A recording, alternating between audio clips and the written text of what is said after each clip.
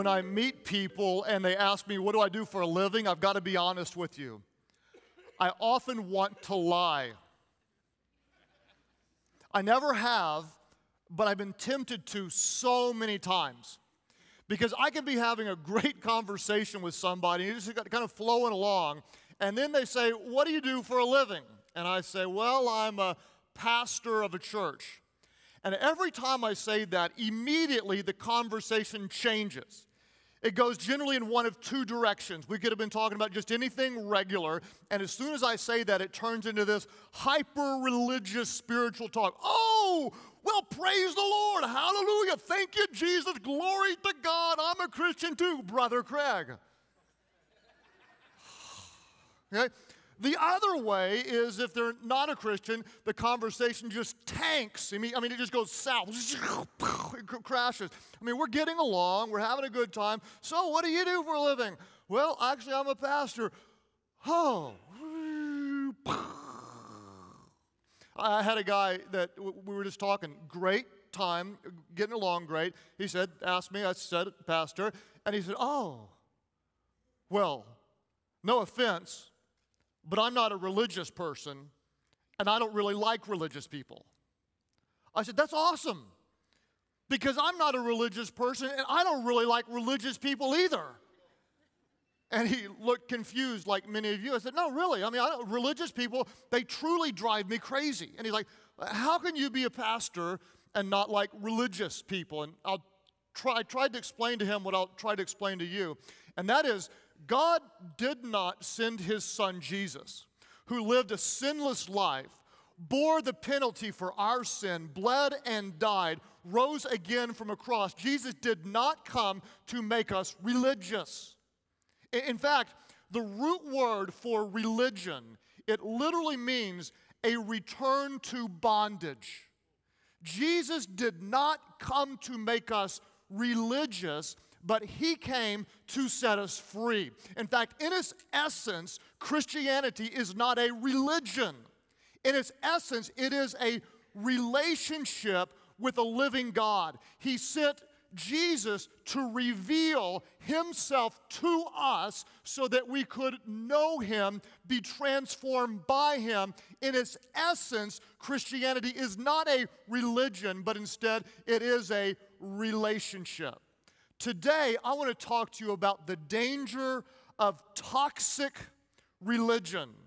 As we wrap up our series called Toxic, let's one more time go over our working definition for the word toxic. What is toxic? Toxic is anything containing poisonous material capable of causing serious sickness or even death. It's anything containing poisonous material capable of causing serious sickness or even death. If there is anything causing all sorts of spiritual sickness around the world today, it is toxic religion. It's the purity of the message of God perverted and polluted by religion. In fact, let me give you an example. If you have your Bibles with you or you want to log on to YouVersion to the book of Galatians chapter 1, I want to show you one of the most powerful examples of toxic religion. Let me give you the context. The Apostle Paul was in many ways a church planter. He would go into a community, he would lead people to Christ, he would raise up leaders, he would start a church, he would empower them, they would carry on the church, and he'd go and duplicate what he did there in other communities. Then he'd check on them and write letters to them. And he did this in Galatia, where a great church was born, and then he left, and behind him came a group of people that were known as the Judaizers. And what they did is they basically said, well, Paul, he's okay, but he doesn't understand the whole message like we do. And so the Jesus thing that he told you, that's good and everything, but to be right with God, you need Jesus and you need to be circumcised. In other words, you have to still obey the full Jewish law. The Judaizers came in and said, Jesus plus, men, if you want to be right with him, you need to be circumcised, which created, as you can imagine, a lot of tension for every grown male, non-circumcised guy alive. Okay? And to me, I'm thinking of this from a very practical standpoint. I mean, I would just hate to have to introduce that into our church culture. I mean, gentlemen, let's just be honest. It's really difficult to get most of you to even be baptized. I mean, we're talking, you get wet. Boop, boop, done. Imagine at the end of the service today, I'm like, okay, men, you want to be right with God? I pull out a scalpel. Come on forward, drop them, and I'll help you get close to Jesus. You know, it's a lot of tension. And so Paul is furious, and he's unleashing on the Galatians. And why are you believing this false religion? Here's what he said, Galatians 1, 6 and 7. He says, I'm astonished. In other words, I'm just shocked. I'm beyond words. That you're so quickly deserting the one who called you by the grace of Christ, and you're turning to a different gospel, which is really no gospel at all. Evidently, some people are throwing you into confusion and trying to do what? All of our locations, help me out. They're trying to pervert the gospel of Christ. Now, the Greek word that's translated as pervert, if you're taking notes, it can mean to pervert, or it can mean to corrupt, or to distort, or to poison. Here's what was going on. They were taking the purity of the gospel and poisoning it with religion, Christ plus something else. What I want to do for a few moments is talk to you about the two most common ingredients of toxic religion. Anytime you see a toxic religion, you're going to see these two elements. The first one, if you're taking notes, toxic religion, it focuses on the external rather than the internal. It's an outward expression rather than an inward transformation. It's look at how I perform. Basically what it is it's an outward effort to close the gap between sinful man and holy God. It's an outward effort to close that gap. It's reducing Christianity to a bunch of rules. It's bringing Christianity down to just a list of do's and don'ts. And this is so common. It was even very common in the day of Jesus. There was a group of people that were very religious, very outwardly expressive. They were known as the Pharisees. And quite honestly, they lived a pretty upstanding life.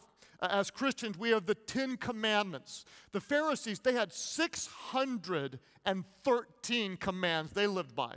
They memorized every single one of them, and they did their best to outwardly live these commands. But the problem was, it was more of an external faith, and it wasn't internally real, and Jesus despised this type of religion. In fact, you can see him just unleash on the Pharisees in Matthew 23, verse 25. He unloads and says, "Woe to you, teachers of the law and Pharisees, you hypocrites, you play actors."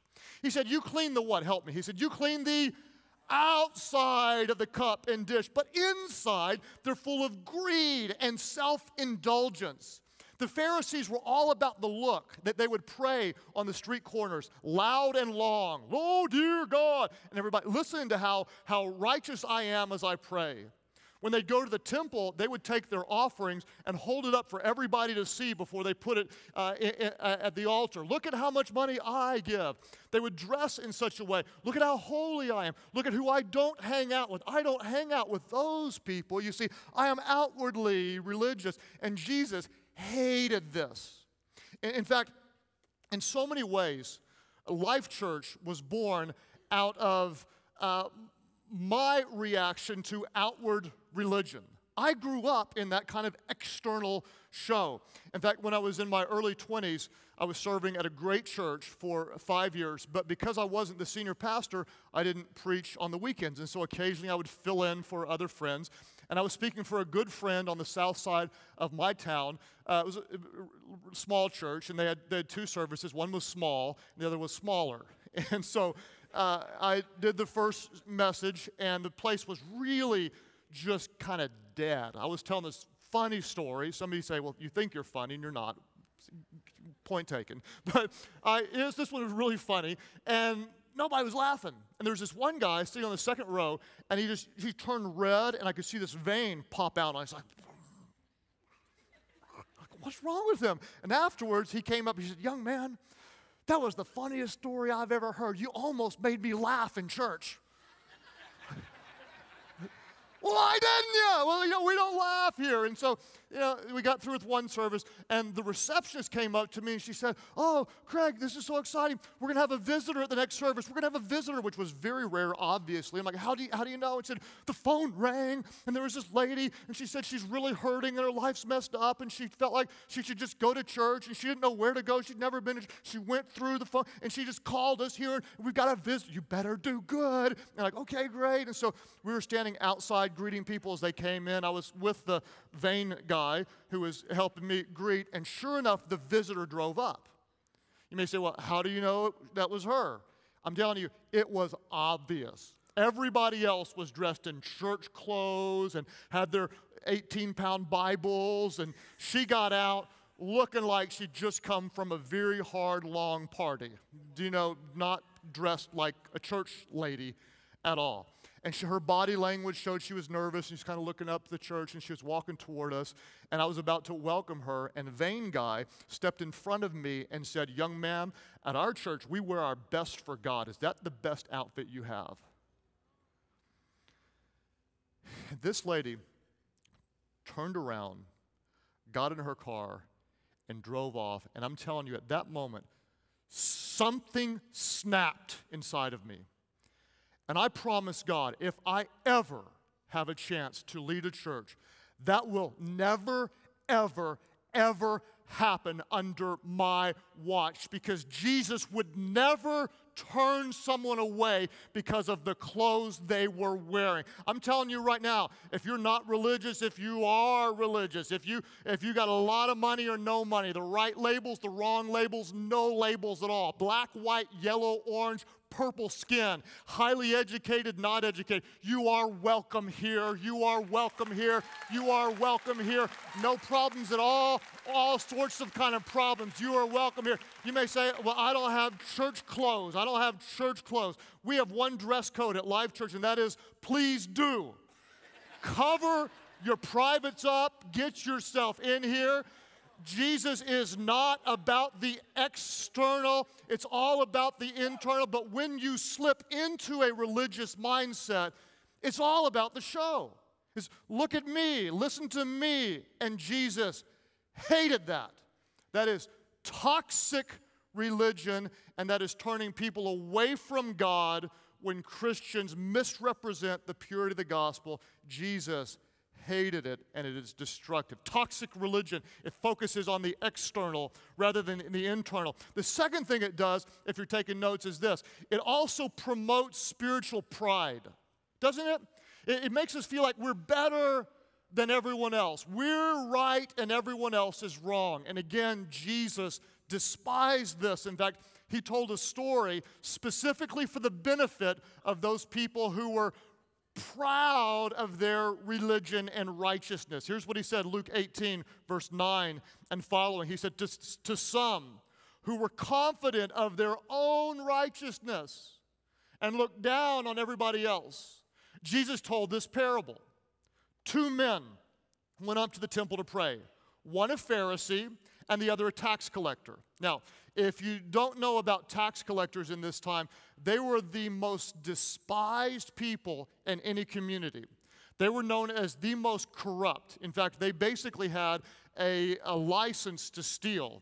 Let's say you owed $1,000 in taxes. Well, the way it was set up, if they could come and tell you you owe $1,300 and convince you did, they could take and pay the government $1,000 and keep $300 for themselves. And that's what they did all the time. So they were hated, they were very corrupt, and very unrighteous. So you got this Pharisee religious guy and this very corrupt tax collector. And the Pharisee, verse 11, stands up and prays about himself. God, I thank you that I am not like other men, robbers and evildoers and adulterers, or even like this tax collector. I fast twice a week, and I give 1/10 of all that I get. In other words, I am right, and they are all wrong. It's this religious, spiritual pride. I've got it figured out. The problem with spiritual pride is it's almost impossible to see in the mirror. Because when you're convinced you're right, then everybody else is wrong, and it's so easy to look down on everyone else. And it turns people away from God all the time. I'll give you an example. This guy one time came and just knocked on my front door. I opened the door, and he was there to share his faith in Christ with me. And I thought, that's pretty cool. I've never seen anyone do this, so I'll just give him a shot and see how good he is. He started in telling me, about Jesus, and finally I felt guilty, and I said, I just got to interrupt you. I'm sorry. I just thought it was cool you're here. I said, I'm a very committed Christian. He's like, oh, praise God, that's awesome. He said, you got to come to my church. My church is the best church in town. It's the best church. I said, man, I would love to come to your church, but again, I've got to be honest, I'm pretty involved in my own church. He's like, well, that's cool. Well, what church do you go to? I said, well, I'm actually a part of a church called Life Church. And when I said this, his countenance changed. He got this concerned look on his face. And he looked over his shoulder. He said, you go to Life Church? I said, yeah. He said, well, my pastor says your pastor doesn't preach the truth.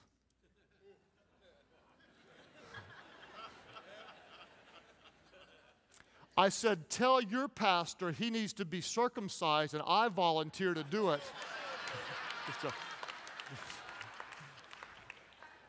I didn't say that, okay, but I wanted to.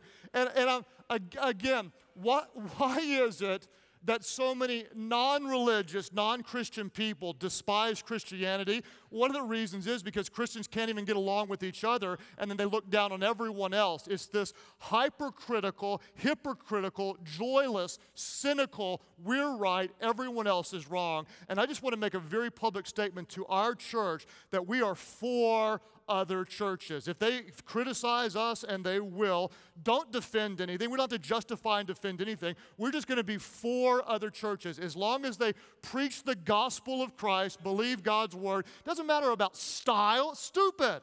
I mean, it's like, well, our pastor is an expository teacher. That's the way to do it. No, it's not. Jesus didn't do that. Well, our pastor's topical. That's the best way. No, it's not. That's just a way. Well, but we have organ music, which everybody knows pleases God most. No, it doesn't.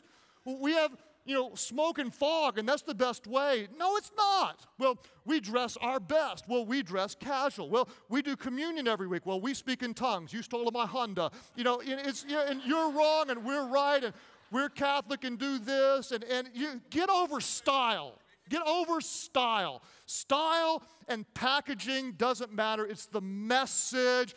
Don't look down on anybody. Don't have religious, spiritual pride. If you believe in what God is doing here, great. But don't you dare think it's the best or only way to do church. It's just a reflection of who we are and who God's called us to be. And we are for other churches. We are not against them. Religion, toxic religion, it puffs up.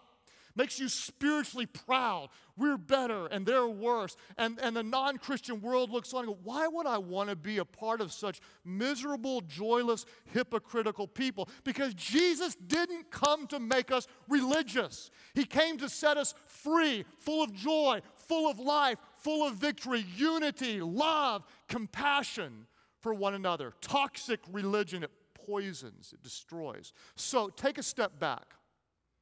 We're not going to embrace toxic religion. Instead, what we're going to do is sell out to the purity of the gospel. The word gospel, it literally means good news. It is the best news that you will ever hear. Some of you grew up around the church like I did, and you never understood the gospel like I did. And others of you, you're not a churchy person at all, and you don't quite understand what's going on. I want you to hear as clearly as I can present it, the purity of the gospel, why God sent Jesus, not to make us religious, that's a return to bondage, but instead to set us free. So we'll look at 3 verses, and then I'll unpack it in 3 very simple, easy to understand thoughts. Romans chapter 3, 20, 21, and 22, my favorite and most simple verses to understand the good news. Paul said, therefore no one will be declared righteous in God's sight by observing the law. Rather, through the law, we become conscious of sin. But now, a righteousness from God apart from the law has been made known. The righteousness from God comes through faith in Jesus Christ to all who believe. Let's break it down. 3 things. Number 1, understand you cannot earn God's acceptance by observing the law. You cannot work your way to God. Religion says you can please God by your external works. You're right with God by what you do or you don't do. I don't drink and I don't smoke and I don't chew and I don't run with girls who do. I must be right with God. I don't go see rated R movies. I read my Bible. I give money. I don't cuss unless I hit a bad golf swing. But, I'm right with God by what I do. That's what religion says. Romans 3:20 says this. Help me, everybody, aloud. Therefore, how many people? Say it aloud. Therefore, again, all of our campuses, everybody in. Therefore, no one will be declared righteous in God's sight by observing the law. You can't do it. You cannot work your way to God. Then why the law? Why do we need the law? Thought number 2. The purpose of the law is to show you your need for a Savior. That's why the law is there. Romans 3:20, again, no one will be declared righteous by observing the law. Rather, help me again, through the law, what happens? The Bible says through the law we become conscious of our sin. Let's just take the 10 Commandments. Have any of you ever told a lie? Guilty. If you're not raising your hand, you're lying. Anybody ever lusted? Jesus said if you lusted, you commit adultery in your heart. Anybody ever coveted something, envied something, wondered what your neighbor had? Anybody ever put something ahead of God? Idolatry, the number 1. What does that do? That didn't go, oh, I've done all these, check, check, check, check, check. I'm good enough. What the law does is said, I am bad. I'm a sinner. It shows not that you need religion, it shows that you need a Savior. The law reveals your need for a Savior. You cannot earn God's acceptance by observing the law. The law shows you your need for a Savior. Number 3, and here's the good news. Righteousness with God comes by faith in Christ alone. It is Christ plus nothing. Not Christ plus circumcision, not Christ plus church membership, not Christ plus how much money you give, not Christ plus how you behave. Righteousness with God comes by faith in Christ and Christ alone. Romans 3:22. The righteousness from God comes through what? Say it aloud. Through faith in Jesus Christ. To whom? To all who believe. Does all include a doubter? Does all include a bad sinner? Does all include someone who really messed up? Does all include someone who grew up in church? Does all include someone who didn't grow up in church? All includes anyone who puts their faith in Christ. They will receive the righteousness of God and they will be totally forgiven. Righteousness with God comes through faith in Christ and Christ alone. Let me explain it this way. For 5 years before starting Life Church, I had the honor of serving at one of my favorite churches in the world. It was a very traditional church, but very biblical. And so because it was traditional, we had up front, maybe some of you have seen this, where the pastors would sit, they had thrones. Anybody ever see the thrones? They had 4 of them. They had 2 in the middle that were king-size thrones, big, honking, important-looking thrones. Then on both sides, they had junior thrones, little bitty thrones for junior pastors. And if you were ordained, which I told you last week, I was not ordained. I did not glow in the dark. I do now, but at the time I didn't. And if you were ordained, you got to sit in the king-size throne, and you got to have a robe with ordination stripes. Cocky, beautiful, holy-looking ordination stripes. If you were not ordained, as I was not, we had these dirty-looking, old, pathetic, stripeless robes. They looked like 40-year-old choir robes. And so I wore my stripeless, dirty choir robe sitting in the junior throne while the important guys sat in the other place. And every week I'd sit there, and as our pastor would preach, I would do kind of what our campus pastors probably do. I mean, honestly, they'll hear me speak 6 times on the weekend, and probably the first 2 or 3, they're kind of into it. 4 or 5, they've heard that story. They're probably texting their wife, what's for lunch today? And that's just kind of what I was doing. I'd heard it several times. I'm sitting there, leg crossed, listening, and I'd say, amen, good preaching at the right time, because that was my job. But I noticed my legs started to fall asleep. And so I thought, that's kind of cool. It's never happened before. So I just tightened my grip around it. I'm going to see how asleep I can make this thing. And I just it started getting that tingly feeling, and it like needles shooting through my butt. You know, it's like asleep. Like, wow, that's awesome. Sure enough, Pastor Nick, my pastor, in 5 years of work with him, he never did this before and never did it since. In the middle of my whole butt and leg being asleep, he said, "Hey, Craig, would you stand up for a second?" So I'm standing up, and like this kind of thing. He's like, "What are you doing?" Like, my leg's asleep, and so he like looking at me funny. He said, "Here's what I want you to do." He said, "Can you tell me, is your robe nice looking?" I said, "No." He said, "Is your robe dirty?" I said, "Yes." He said, "Is my robe nice looking?" I said, "Yes." "Is my robe beautiful?" I said, "Yes." He said, "Let me show you what Christ did for you." He said, "Take off your dirty robe." And I unzipped my robe and took it off. And he took his beautiful robe and he said, "When Christ died for you, he clothed you with his robe of righteousness. And he put his robe on me and said, 'This is how God now sees you.' He no longer sees you as dirty and filthy and a sinner.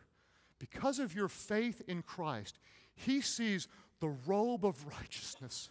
He sees the righteousness of Christ surrounding you. It's not based on what you do or have done. It's based on what Jesus did. Christ's righteousness has become your righteousness. You are clothed with the robe and the righteousness of Christ. When you believe, that's why it's the good news. That's why it's not religion. Jesus did not come to make us religious where you return to bondage. Religion is all about me. Relationship with Christ is all about Christ. Religion is all about my external works. Relationship with Christ is all about his perfect work. You could spell religion D-O. It's about what you do. Relationship with Christ is spelled D-O-N-E. He did it all. It's been paid for. Relationship says, I obey God because he loves me. Religion says, if I work hard and perform for him, then he might love me. Relationship says, I am who I am because of his goodness. Religion says, I'm trying to prove who I am by my performance. Now, some of you, I know what you're going to think. Well, if you just tell people that they're right with God by faith in Christ, then they can do whatever they want to do. No, that's missing the entire point. When you realize who he is, the Son of God, and what he's done for you, that he was without sin, that he bore the pain of our sin, that he became sin, that he shed his blood and died and rose again. When you realize what he has done and who he is, your only reasonable response is, take my whole life. Take my whole life. Not out of a religious effort to please him, but out of a response to his goodness, his holiness, and his love. People hate religious people, holier than thou, hypercritical. It's all an outward show. The Pharisee said, look at me, look how good I thank my God I'm not like him. The tax collector, you know what he did? He did what I hope you do, where you don't think you're something hot and special, but instead you realize, I am messed up. And you're authentic and transparent of your deep and genuine need for a Savior. And here's what he did. In his humility, verse 13 and 14 of Luke 18, the tax collector, the Bible says, stood at a distance. He didn't even get up close. He's hanging back at the back. He wouldn't even look up to heaven, but he beat his breast and he said, God, have mercy on me, a sinner. Here's what Jesus said. Check this out. I tell you that this man, the tax collector, rather than the other, the self-righteous, hypocritical, and religious Pharisee, this man, the tax collector, the sinner, went home justified before God. Because Jesus did not come to make you religious. He didn't come to take you back to a performance bondage. He came to set you free. Christianity, in its essence, it is not a religion. It's a relationship with the living God through his Son Christ, empowered and made alive through the Holy Spirit. And when you get that, you will never be the same. All of our locations praying together. Father, would you pierce us with the truth of your gospel and clear our minds of the pollution of toxic religion. As you're praying today, all of our locations, I'm just curious, how many of you, and be really honest, how many of you at some point have maybe been hurt by toxic religion, judgmentalism, hypocriticalism, maybe by a church or Christian? How many of you say I've been hurt by that? Raise your hands up right now. Raise them up. A bunch of you. How many of you would say maybe you grew up like I did? I was always afraid I'd never be good enough. In the church world, we call it works righteousness. We think if we work hard enough, we can be righteous with God. I always felt very unworthy. I felt unloved. I wondered, I was always afraid that I never quite knew where I could stand with God. If that's you, would you lift up your hands right now? Just lift up your hands right now. Father, I pray for these two groups. God, first for those who've been hurt. God, I know so many people will reject you because they've been hurt by those who call themselves your people. And I pray, God, that we could separate the hurts from a church or from people, separate that from you, and realize people are not you. God, for those who've been hurt, I pray for healing. And God, I know, as imperfect as I am in the church, I know I've hurt people. I know people have been disappointed in me. God, I know that it's so easy to get hurt by those who call themselves Christians. A business deal didn't work out or someone didn't keep their word. God, keep us from rejecting you because of what someone did. Bring healing in our hearts. God, for those who are stuck in a performance mindset, in a legalism, in a works righteousness, I pray that the truth of your gospel would penetrate our hearts and we would never, ever be the same. As you keep praying today, I want to talk directly to you. Just everybody listen carefully. Nobody moving around, nobody looking around. There are many of you, you've wondered your whole life, am I good enough for God? Where do I stand with God? Have I done enough good things and not done enough bad things? Am I okay because I go to church every now and then, I try to help people, I'm not as bad as so-and-so? And the answer is no, you're not. None of us are good enough for God. You have to recognize that. The purpose of the law is to show you that you need a Savior. None of us are good enough for God. So we often think, well, we'll clean our lives up, and we'll try harder, we'll hope for the best, we'll hope God grades on a curve. He doesn't. If we fail at any part of the law, we're guilty of breaking the whole law. We are guilty. That's why we need a Savior. That is the good news, that God so loved you that He sent Jesus, His only Son, who was without sin. He became sin for us. He was the Lamb of God. He was the perfect and final sacrifice. He shed His blood so we could be forgiven. Many of you, you've doubted your standing with God for years. Some of you, you're like wild party person, or you're not religious at all. But right now you're being drawn to God. You wonder what that is. That is the Holy Spirit of God. That's why you're here. And guess what? Today, no matter where you've been, how you've grown up, what religion you've followed or thought might be right, today you're hearing truth and you're being drawn to it. And what you're going to do is you're going to surrender. You're going to call on Jesus. Others of you, you grew up kind of around the things of Christianity like I did, but you've always wondered, you've always doubted, you've always feared. Today, you're going to settle the issue. Here's the good news. You can't earn it. You can only receive it. And today, you're going to call and you're going to trust in Jesus and Jesus alone, and you're going to be saved. Every sin you've ever committed is going to be forgiven. The Bible says you're a new creation. All the old is gone, and behold, the Bible says everything becomes new. That's why you're here today. All of our locations, those of you who would say, yes, I want to settle the issue. Faith in Christ and Christ alone. I call on Him. Take all of my life. My only response to your goodness is to give you my whole life. Save me. I give it to you. That's your prayer today. Lift your hands high now, all over the place. Lift them up. Leave them up high. Lift them up. Leave them up. I want to see you face to face. All three of you right here. Praise God for you, both of you here together. Thank you, God. Sweetheart right there. Sir right here. I want to see your eyes right back over there. God bless you as well. I want to see you right back over here, sir. Praise God for you. Right back here toward the back. Let me see you. I want to welcome you. All three of you right here. Ladies, praise God for you. Sir, right here, I surrender. Right back here in this middle section, both of you. Welcome into the family of God. Both of you right back over here. Welcome into God's family. Both of you right over here. Thank you, Jesus, for your work, your forgiveness. Others of you right here in the middle section. Take it all, Jesus. Take it all, Jesus. Take it all, Jesus. Take it all, Jesus. Right back over here. Right back over there, both of you toward the back, saying, yes, I surrender. I surrender. Would you all together as the family of God pray with those around you? Just pray aloud. Pray, Heavenly Father, take all of my life. I am a sinner. I need a Savior. Jesus, save me. I believe you are enough. You died for me, and you rose again so I could live for you. Fill me with your Spirit. My life belongs to you. Thank you for new life. Now you have mine. In Jesus' name I pray. Life Church, go a little bit crazy, worshiping the goodness of God through Christ. Wow.